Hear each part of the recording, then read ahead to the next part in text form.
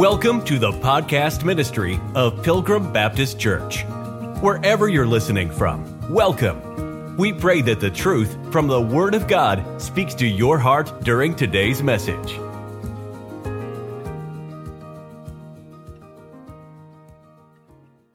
The Bible says, for we are saved by hope, but hope that is seen is not hope. For what a man seeth, why doth he yet hope? But if we hope for that we see not, then do we with patience wait for it. We see hope throughout the Bible. These two passages, these two verses, have the word hope in it more than any other verse in the Bible. And we're going to get an understanding of what this saved by hope means. Look at verse number 19. What is the creation doing? I know we already preached on this. It's waiting for the manifestation of the sons of God. We preached on that I think it was last Sunday. And then in verse number 20, what does the creation have in verse number 20? It has a subjection to the same hope that we have. Does that make sense? They are waiting for something in verse 19, and they have something in verse 20. And it's the same thing that we have as Christians, hope. We opened that up and talked about that in a previous sermon. If you think about the land, think about the sun, think about the clouds, think about the animals. The creation labors for us. I mean, wicked people that hate God can get a solar panel and grab sun and from God's created order and use that. And the creation's laboring for. We get rain and crops grow and animals, we eat them, and the creation is laboring for us. It's about sick and tired of us. It's waiting for the manifestation of the sons of God. I mean, it can only stand us for so long. But I'm being a little silly, but what I'm saying is there's some hope that the creation has along what we have. There's just something not right about unfruitful sinners who could care less about God, yet at the same time they benefit from the fruit God provides them. Something not right about that. God's going to fix all that. And that's what we're learning in Romans 8. Just like creation, we are in a hope state. We are saved unto a state of hope. Romans 8, you've been with us, Romans 6, Romans 7, and now Romans 8 brings us this glorious truth that, okay, we're talking about Christians who now are in Christ and there's no condemnation. We are in the Spirit. The Spirit of God dwells within us.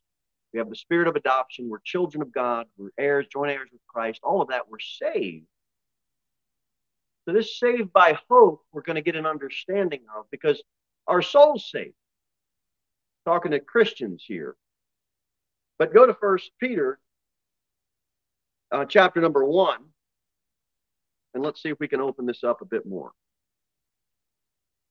We are in, right now, a condition of hope, and we're waiting for some things. And the things that we are waiting for are so much better, far superior than anything that we can have currently on this earth. 1 Peter 1.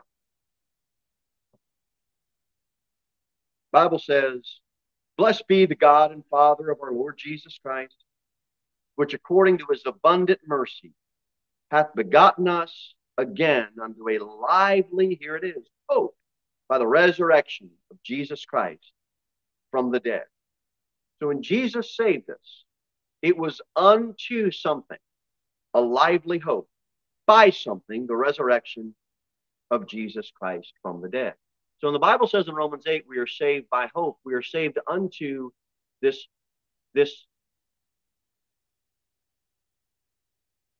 state of hope that we are in for something better to come.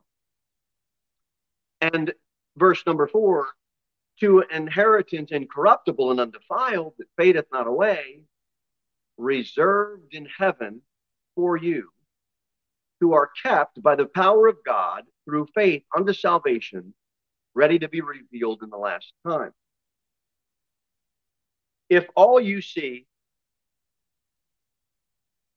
I see is present disappointment, present pressure, present trials, if that's all you and I see, God asks us, he commands us to turn our eyes unto glory. He's not asking us to act like it doesn't exist. It exists. But you know what else exists? An inheritance incorruptible, that's undefiled, that fadeth not away. So why are we living as if it has faded away? We have something reserved for us in heaven. And if all you're going to do is complain about the problems, God says, stop it. I've got a reservation for you. Maybe take some time to think about that.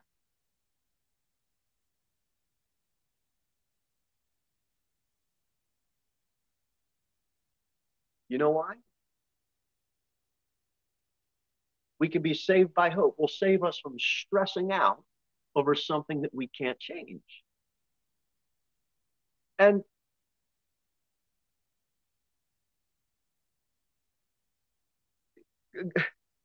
go to John 14 because I want you to read it with me. John 14.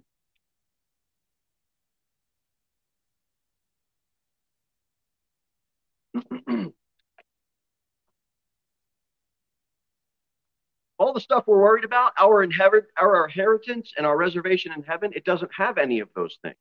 That's why that is our hope. And it's going to be the glory which shall be revealed in us. So while we are kept here on earth, we have our hearts and our minds affixed on something that is kept for us in heaven. Right now, you can't do anything about you're kept here on earth. While we are kept here on earth, think about what is coming. John 14, verse number 2. If you believe God, look at verse 2 says, in my Father's house are many mansions. If it were not so, I would have told you, I go to prepare a place for you. Did God promise that to his people? Do you believe God's promise? You have a hope of something better. Don't lose sight of that. And you know what your inheritance tells you? All of us never, ever have to say again, I'm poor. You never have to say that. No Christian should ever say that. And if you say that, you either A, don't understand the eternal inheritance that you have, or it reveals to you and to others that your focus is constantly on what's going on down here. Because every day you can make the argument, I just need more money. Maybe you need more hope. You're not poor. You have a very, very rich inheritance. You're a son, an heir, a joint heir with Christ. Go ahead. I mean, just try to calculate the wealth that you've inherited. Go to 1 Corinthians 3. You are not poor. You may only have beans to eat. I may only have rice to eat. We may only have water to drink, but we are not poor. 1 Corinthians chapter number 3, verse number 21. I think there's one person, maybe two, that have lived through the Great Depression. None of us had to live through that. We expect food because we're Americans. Kids had their piano recital last night. It went real good. You know, kids come up and they play with the teachers been practicing with them, and at the end they have this, this spread of food, and it was a great spread. And the piano teacher's a Christian, praise the Lord. asked if I would pray over the food. I thought that's pretty good. You got all these people taking lessons. They all have different beliefs. And um, I thought that was pretty admirable of a secular business owner that do this. So anyway, you pray over the food. But, you pray over food, and it's like we didn't have to spend 3 months growing it. Ladies, a lot of times, and men, a lot of times, we don't have to spend hours preparing it. We could just go buy it. For $1.50, you can get cheese that's chopped up into perfect little squares. And ladies, you don't have to sit and chop it. And you could just go buy it, unzip it, open it up, and dump it in there. Your food. They didn't do that during the Great Depression. We get to do that.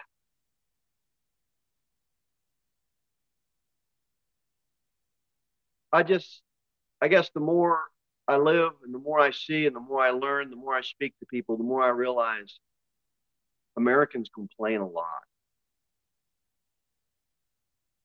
And it just ought not be so.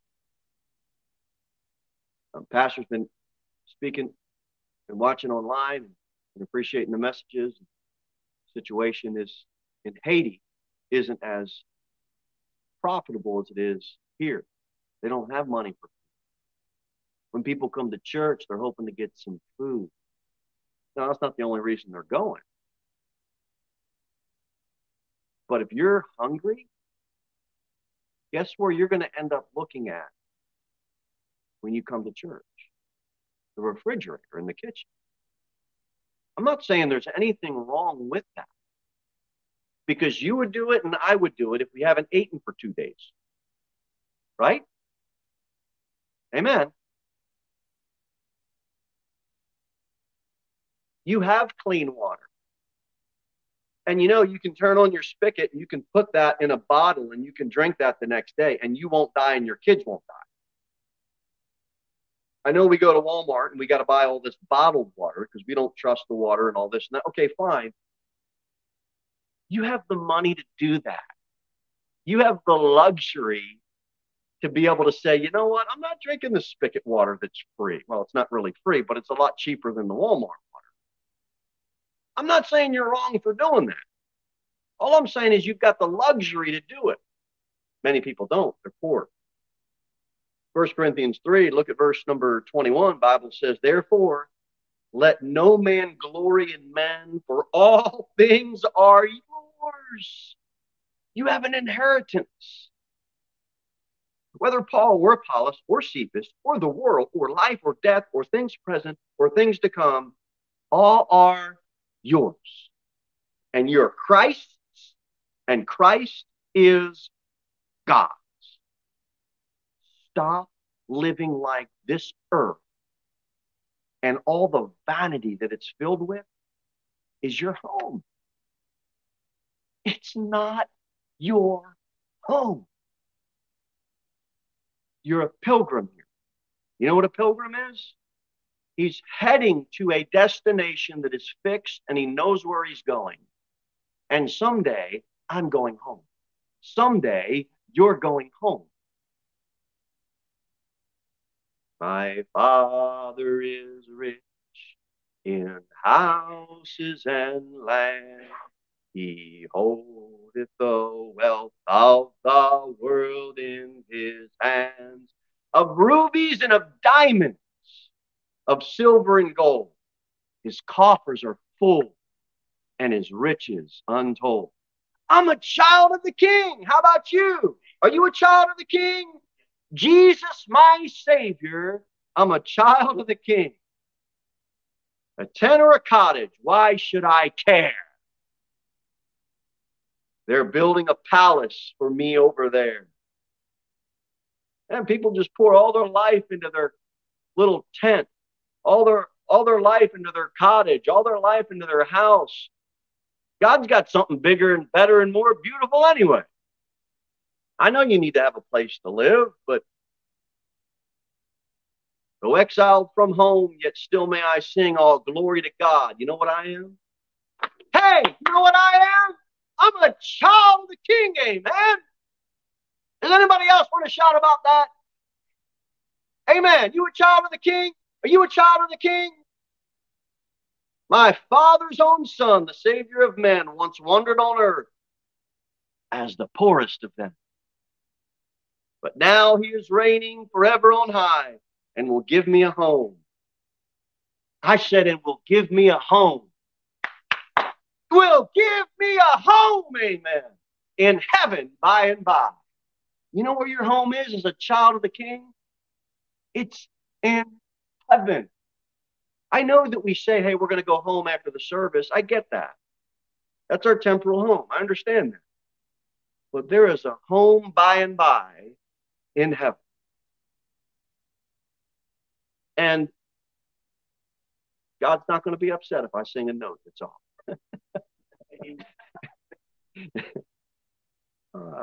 I once was an outcast, stranger on earth, a sinner by choice and an alien by birth. But I've been adopted, my name's written down. How about you? Has your name been written down? An heir, guess what? To a mansion, a robe, and a crown. How's that to be a child of the King? How's that to have a home that's much better than what you got now? Doesn't it? Water's not going to break. You don't have to do any plumbing. You're not going to have to worry about the weeds coming up and killing the crop. I'm telling you, we're not poor. Go back to Romans 8.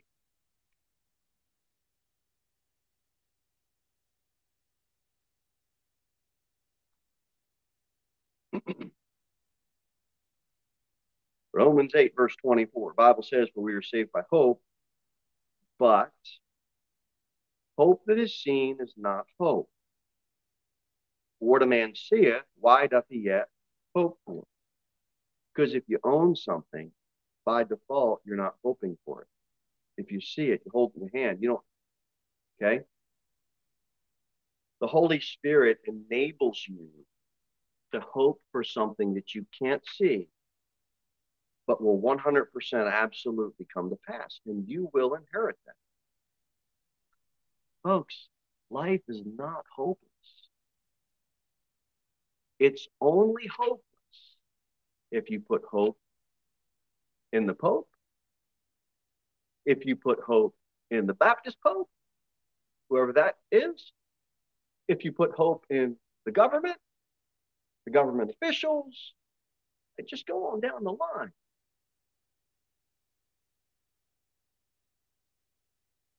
A lot of relationship problems can be solved by hope. Looking up rather than looking at the problem. Psychology has entered into the church because if a problem occurs in a marriage or family or relationship, the preachers are now sitting down with the couple and they're regressing and going back in years. Well, what happened to you? Okay. And what happened to you? Well, here's why that happened to you. Is this why that happened to you? And it's just back and back and back and back, dwelling on the problems. Hey, look up. You've got a hope of an eternal inheritance. We focus on problems.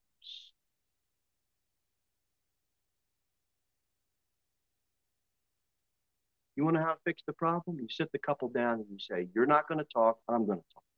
You've got problems, so you're going to listen to me, and I'm going to talk, and I'm going to tell you what the Bible says. And most of the answers are easy. But why listen to someone talk to you for an hour about all their problems? Get an understanding, hey, what's going on? But let's move on and get out of problem zone, and let's get into hope zone. There's hope for the relationship. There's hope for the marriage. There's hope for the kids. We just got to get people stop fixating on the pressure of the problems here and start living with an eternal perspective.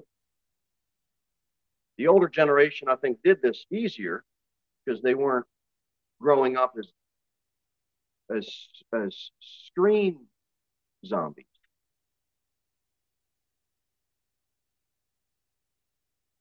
Amen. Well, this world is just so full of sin. It's just soaked with sin. Yeah, no kidding. No kidding. But here's how the world defines hope. It's a hope so. The world defines hope as a maybe so. In other words, the world will tell you hope is just uncertainty. But God doesn't define it like that. In Romans 8, verses 24 and 25, hope is defined as a certainty, a surety. It's not, I wonder what will happen next. It's, I know what will happen next. I know that I've got a blessed hope. Sorrow and disappointment are everywhere and will continue to be everywhere. Look up, don't look down. When First Peter, we already read it, we don't have to turn there, but when it says, begotten us again unto a lively hope by the resurrection of Jesus Christ from the dead, that right there defines it. It's active right now. You've got something that you can tap into rather than always being affixed on the problems that are happening right now. Get Hebrews 11. I know you all know this chapter. We're going to look at it anyway. Hebrews 11.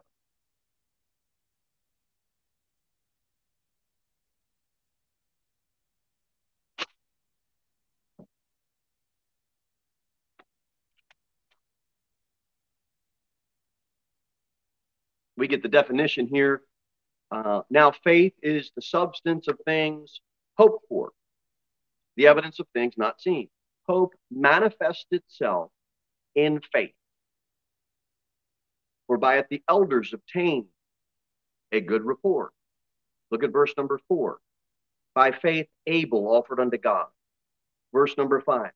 By faith, Enoch was translated that he should not see death, and was not found, because God had translated him.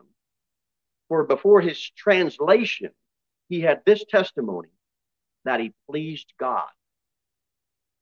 But when he was translated, he ended up being better off than the condition that he was now, and he still pleased God.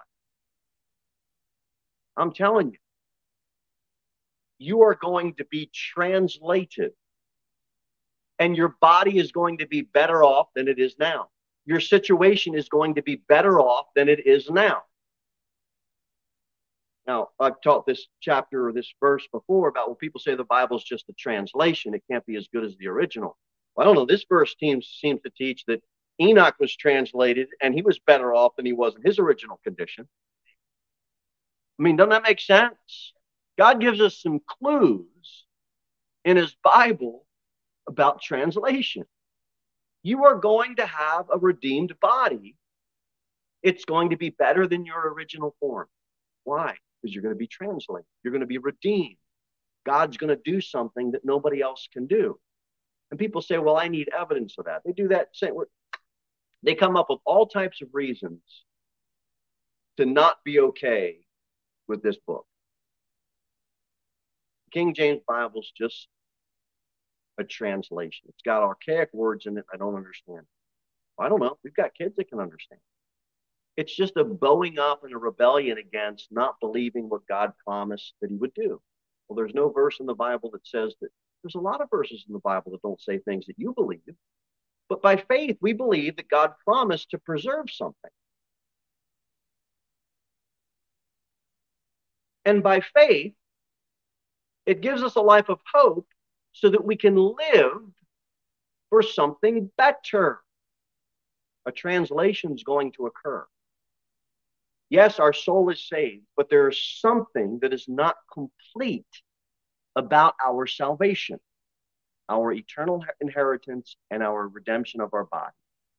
That has yet to happen. I'm not saying anybody's not saved if you've trusted Christ. You are. But the completeness of your salvation has not been wrought yet until something happens with this vile body. It has to be better than it is now. If you don't live a life by faith, you're missing out. It's not just knowing the verse. Look at it says, verse number 6. But without faith, it is impossible to please him. Verse 7, by faith, Noah. Now, you got to have a lot of faith. You got to have a lot of faith. You get a guy that never saw rain. I mean, plants were watered from the ground up.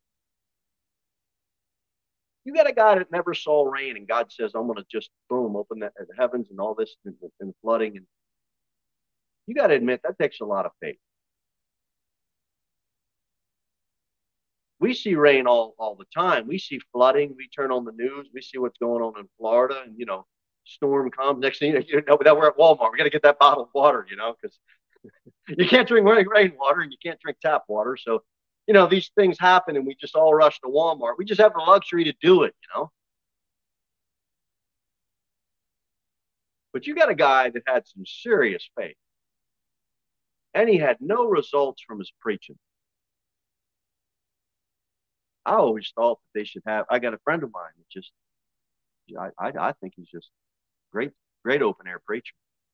But that ark they built over in Kentucky, been there a couple of times, and I always envisioned my friend just right out there. I think they should have a preacher there, just preaching. And I mean, but you think about Noah, nobody wants to listen to him. You talk about faith. And then his wife, no, I heard this sermon so many times. You got any new material? No, this is what God told me to. Imagine being Noah's wife during that time. Oh, good night, honey. It's the same thing. Did you quit yelling? These people aren't listening. That's faith. But we all do it. We want to come in and fix the situation, do this and do that. I do it. I'm sure you do it. But we live a life of faith, of something for something that's better. And we go through this, verse 8, by faith, Abraham, by faith, he sojourned in the land, verse 9. Verse 13, they all died in faith. And we see at the end of verse 13, watch, confess that they were strangers and pilgrims on the earth. One of the reasons I named, we went with Pilgrim Baptist is because of that is a confession. World's not my home. This town's not my home. How does God work out Southerners welcoming a Yankee? How does that happen, Brother Kelly? It's got to be God being in it. Recognizing, even some of the preachers I've met, why do they welcome me? I'm not from around here. I don't talk like that. Meaning the accent. Because of this verse. We know we're going somewhere. And in the meantime, this is where God has us. Right? We have a hope. Strangers and pilgrims on the earth. Verse 14, for they that say such things declare plainly that they seek a country. And truly, if they had been mindful of that country from whence they came out, they might have had opportunity to have returned. And now they desire a better country, that is, an heavenly. Wherefore God is not ashamed to be called their God, for he hath prepared for them a city. And there's nothing wrong with ladies wanting to, I like this town better than this town. I like this state better than this state. I like this weather rather than this weather. I like these birds better than these birds. I like this. There's nothing wrong with that. But if all we are affixed on is perfect weather and perfect plants and perfect farming, we're way off base. Because God says he's got something better for us.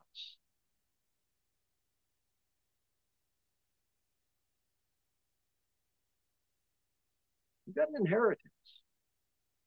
And you're saved by hope, because if you have your hope, your heart affixed on that blessed hope, it's going to save you from stressing out on the earthly pressure that we need to go through.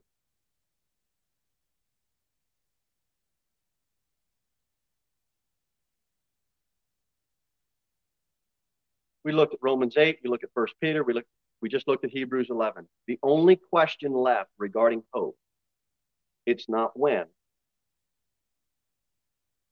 It's when, not if. It's not if I'm going to get an eternal inheritance. It's just when is that going to happen? That's the only question that's left. It's just future.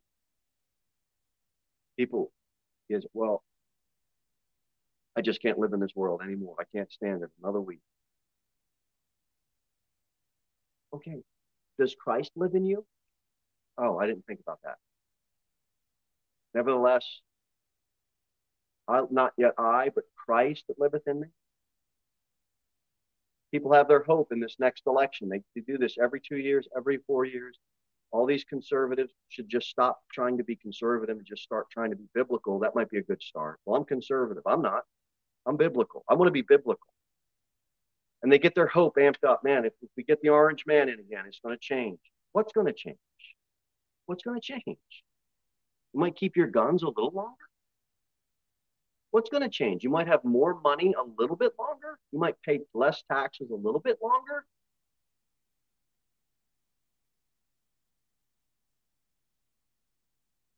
My hope's not in that. Don't have your head in the sand. But if you're fixed on that continually, it's just going to be another letdown. I've got something better. You've got something better. You save by hope. It'll save you from stressing out from who's going to get elected in 2024. They're all liars.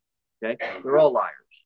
Every single one of them. They are not looking out for your best interests. They're looking out for their best interests. So that's that. That's that. Asked me if you want to go to this thing down Capitol Hill. I said, if you bring me to Capitol Hill, I can tell you how it's going to go. And so a lot of times they're okay with me bowing out because I'm going to talk to that politician about the gospel. And I think that's the right thing to do. I think that's the right thing to do as a preacher of the Word of God and as a Christian. So let me ask you this. Do you only see the consequences of sin? And is your theme always despair instead of hope? The consequences of sin aren't going away. That's a given. So you can either be consumed with that and be in a spirit of despair, or you can realize, yep, this is the way God said it was going to go. I've got a blessed hope. Please don't live your life as if I'm just waiting to die. I'm just waiting for death. No, you're waiting for life. You're waiting for life to really happen good. Eternal life with your Savior. We long for something better, the liberty of the glory that belongs to you as a child of God. Romans 8:25, it says, but if we hope for that we see not, then we do with patience wait for it. We don't have it in our possession. We've gone through that. What you see, you already have. You understand that. But the hope of the Christian is we trust that we will see something that we don't see right now. And we will have something that we don't yet have in our possession. How are you going to be saved from the current trials that you're going through? Hope. That's it. That's it. Go to 1 Peter. I want to look at a couple more passages and we'll wrap up. Go back to 1 Peter.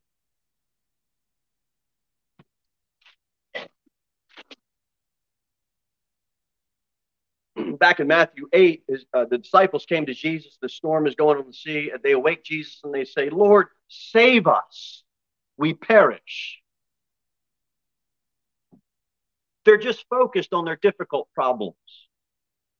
And they got away from hope. They got away from patience. They got away from trust in the Lord. They want to decide how the thing was going to go. You want to decide how the thing's going to go. And when we do that, when I do that, when you do that, we end up walking by sight, not by faith. Even though we know that the Bible says we should walk by faith, not by sight. 1 Peter chapter 1.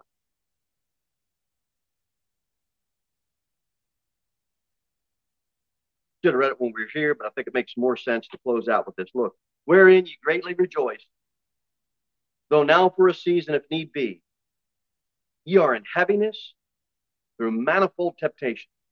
Anybody feel like that this morning? Man, my heart's always heavy. That the trial of your faith, being much more precious than if gold that perisheth, though it be tried with fire, might be found unto praise and honor and glory at the appearing of Jesus Christ, whom having not seen ye love, in whom though now you see him not, yet believing, ye rejoice with joy unspeakable and full of glory. We look for the joy in the present, but we have unspeakable joy that's coming in the future. Amen? That's what we're doing. Go to 2 Corinthians 4.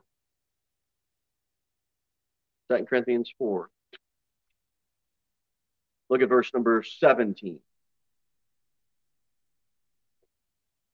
2 Corinthians 4:17. For our light affliction, which is but for a moment. We hiked the other day. And at the end of it, man, oh man, my low back is fired up. Now that's at 50. I don't know what it's like to live at 60, 70, 80, 90. But I know it can't be as easy as it is now. There's some afflictions that hit. But for a moment, worketh for us far more exceeding and eternal weight of glory. While we look not at the things which are seen. What is that? That's the distress. That's the affliction and the pressure of the world. But at the things which are not seen. That's your hope, the things that are not seen. For the things which are seen are temporal, but the things which are not seen are what? Eternal. You're saved by hope because when you look to the things that are not seen, it helps you not stress out about the stuff down here that you can't change. And last verse, and I'm done. Go to Titus 2.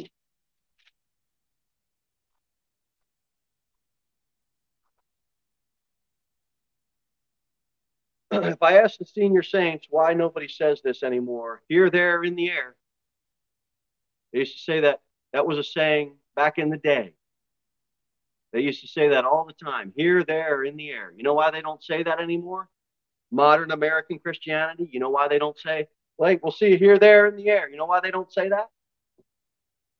Because of this sermon. Because of Romans 8, 24, and 25. Because they are so affixed on earthly things. And 30 years ago, 40 years ago, 50 years ago, culturally, Christianity was different. They lived their life for a blessed hope. That's why it was, hey, I'll see you here, I'll see you there, or I'll see you in the air. Why? Because they were affixed on a blessed hope. They weren't distracted with earthly pressure. Watch. Verse 11. For the grace of God that bringeth salvation hath appeared to all men, teaching us that, denying ungodliness and worldly lust. Well, gee, that's a novel idea. It really isn't. It's a biblical thought. We should live soberly, righteously in this present world. Now, I read it like some of these modern guys read it because the word godly to them, it's so scary. The preacher said godly. It's God. We serve God. God created us. He wants you to live godly. He wants you to think godly. He wants you to talk godly. Everything you do should be for God's glory. The reason young people don't do that, the concert was at a church in town the other night. And so we're into the church, which is a good experience because, man, the thing's beautiful. The outside, it's just beautiful. Where do they get the money for this? We walk inside and we're disappointed. It literally looked like a nightclub. My wife said, I don't even feel like I'm in church. Everything's black. Like the walls are just blacked out. most of it was stage area. They got 2 sets of drums. The whole thing is set up where they can fit for the jam session.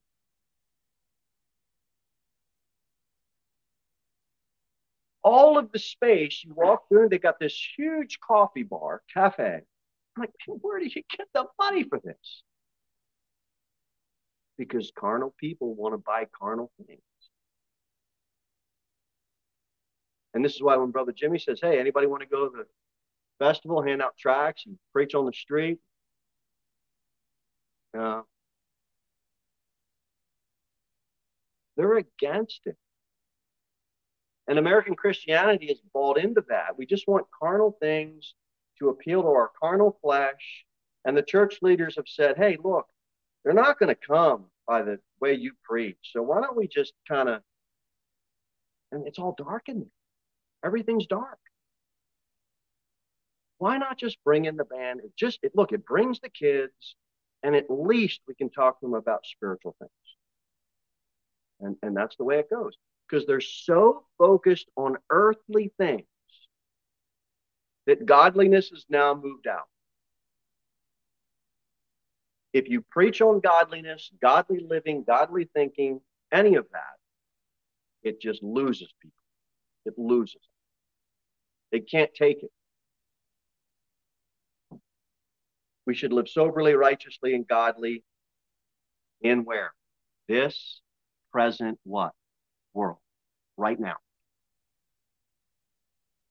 And as we do that, here, I'll see you here, there, in the air. As we do that in this present world, which we can do because we're saved by hope, and he says, looking for that what? Blessed hope and the glorious appearing of the great God and our Savior, Jesus Christ.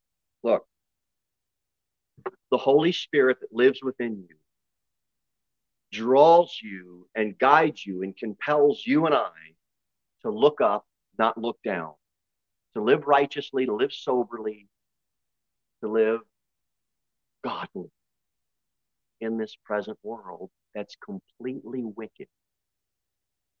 If you would just look up, because you know you've got something better. You know it. You're not poor anymore. You've got something far greater. Thank you for listening to the podcast ministry of Pilgrim Baptist Church. We look forward to seeing you in the next episode. In the meantime, you can sign up for our email newsletter at www.pilgrimbaptist.church.